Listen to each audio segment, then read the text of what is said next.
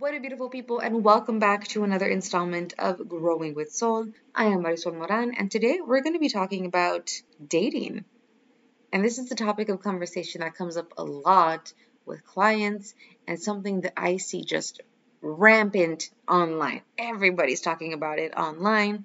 If you follow me on TikTok and on Instagram, then you will have seen that I stitched a video recently where I talked about dating and how to meet people was one of the questions that came up.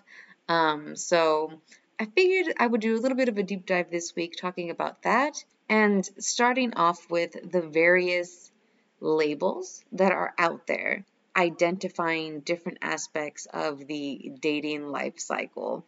So the first one is definitely the talking stage.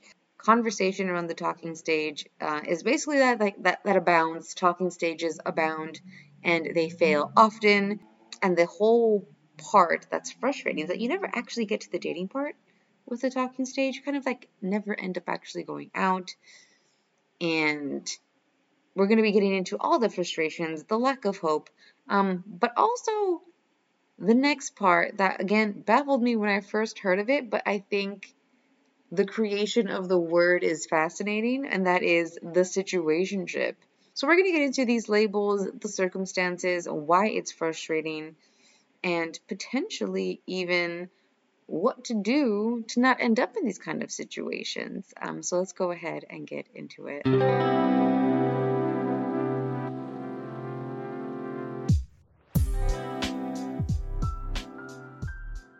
All right, so let's go ahead and get into this new term, and that is the talking stage. What exactly is it?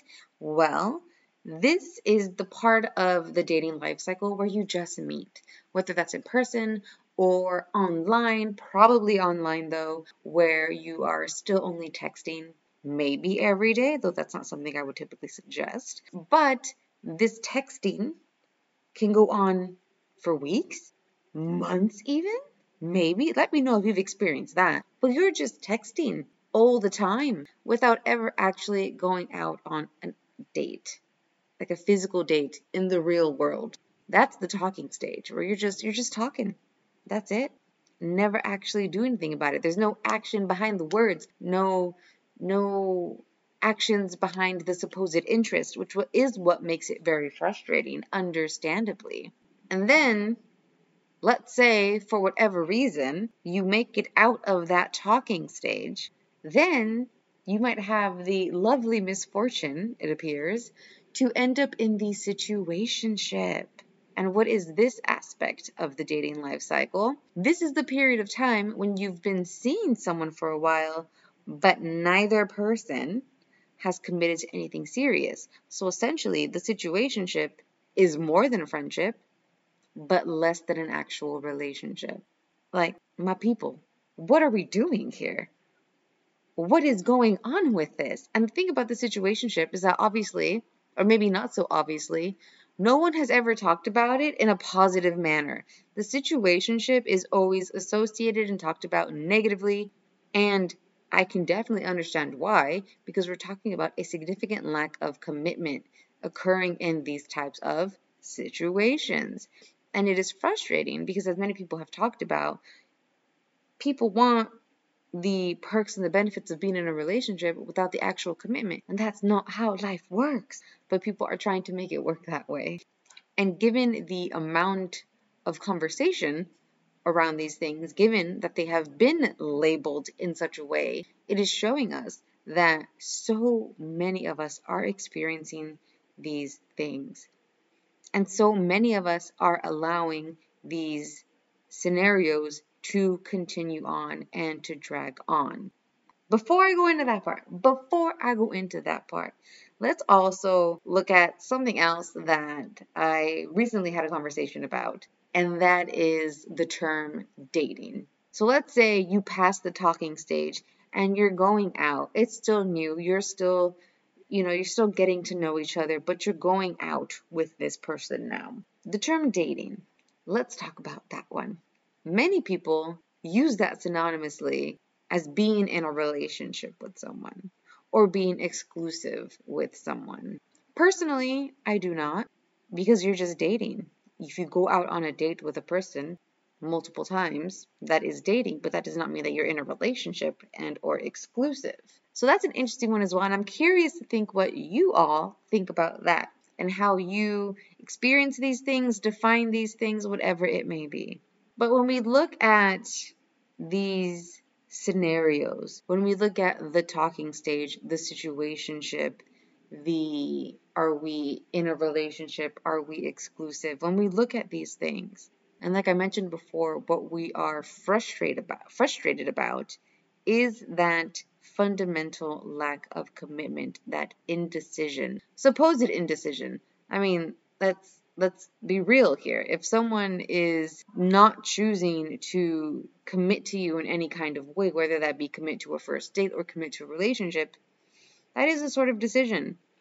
There is an inability to communicate. That's a different scenario, perhaps. An inability to communicate is not quite fear of, or not quite indecision, just an inability to let you know what they actually want. What can be done when we are dealing with, say, a never-ending talking stage? Or the situationship if you happen to find yourself in one. Let's revisit some of the things we talked about last week with setting boundaries and speaking up for ourselves and having low self-worth. Ooh, we just got a little deep there. But it all circles into all these things, especially in a dating scenario. What can be very difficult in these kinds of situations if we have struggled with boundaries, if we have low self-worth, or maybe we're working on it. We're aware, but we're still working on it, and it's still a little bit of a struggle. We struggle with asking for what we want or stating what our expectations are. So when we're in a talking stage, we might struggle to just be like, hey, like we've been talking for a while. I would love to actually go out in person, maybe get coffee sometime or go wherever you get a movie, whatever it is you would like to do. Just to throw that idea out there. Love talking to you, but this is what I would like to do. I would like to spend time with you in X, Y, and Z manner.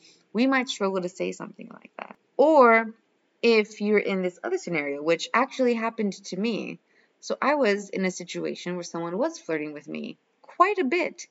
And when he finally asked me out, it was in the most F-boy kind of way. And maybe you can relate to this as well, where he said that he wanted to go out, but that he wanted to take things slow. So he wanted to go out, but ultimately as friends. He didn't say it that quickly, though. It was a much longer conversation where, like, eventually all the pieces were spilled. So in response to that, I told him, hey, we can totally be friends, or we can go out. But if we are going to be friends, you can no longer flirt with me. He then chose to do neither. But essentially, that saved me a lot of grief from potentially being in a weird situationship. And that was me clearly stating a boundary. Either we actually go out on a date, or we go out as friends and you stop flirting with me. Boom. Boundary. Boom. Expectation. And that clearly was not what he was looking for. But when we set boundaries, when we express our expectations, it puts people in the situation where they are now able to better navigate what they actually want from the interactions with you. And the same thing goes for situationships, because ultimately what is happening in a situationship is a clear lack of communication from both parties. Both people aren't communicating. And if you are communicating, hey, we've been seeing each other for 4 months now, 5 months now, we've been going out. Like, are we going to be exclusive now? Are we dating? How would we define that? Like, what are we doing?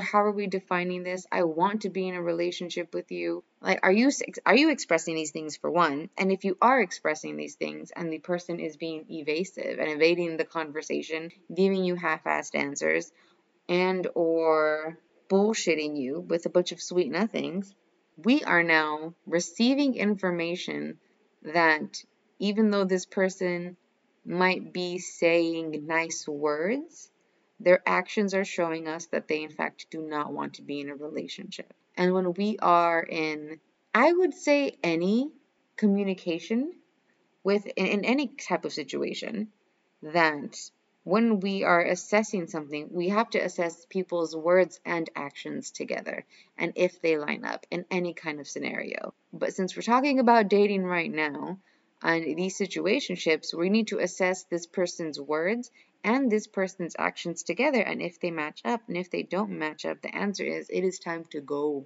And when we really like someone, it might be difficult to go because there's a part of us that's going to be holding out hope. But that situationship isn't going to end. So by maybe setting a boundary at the beginning, you can avoid a situationship.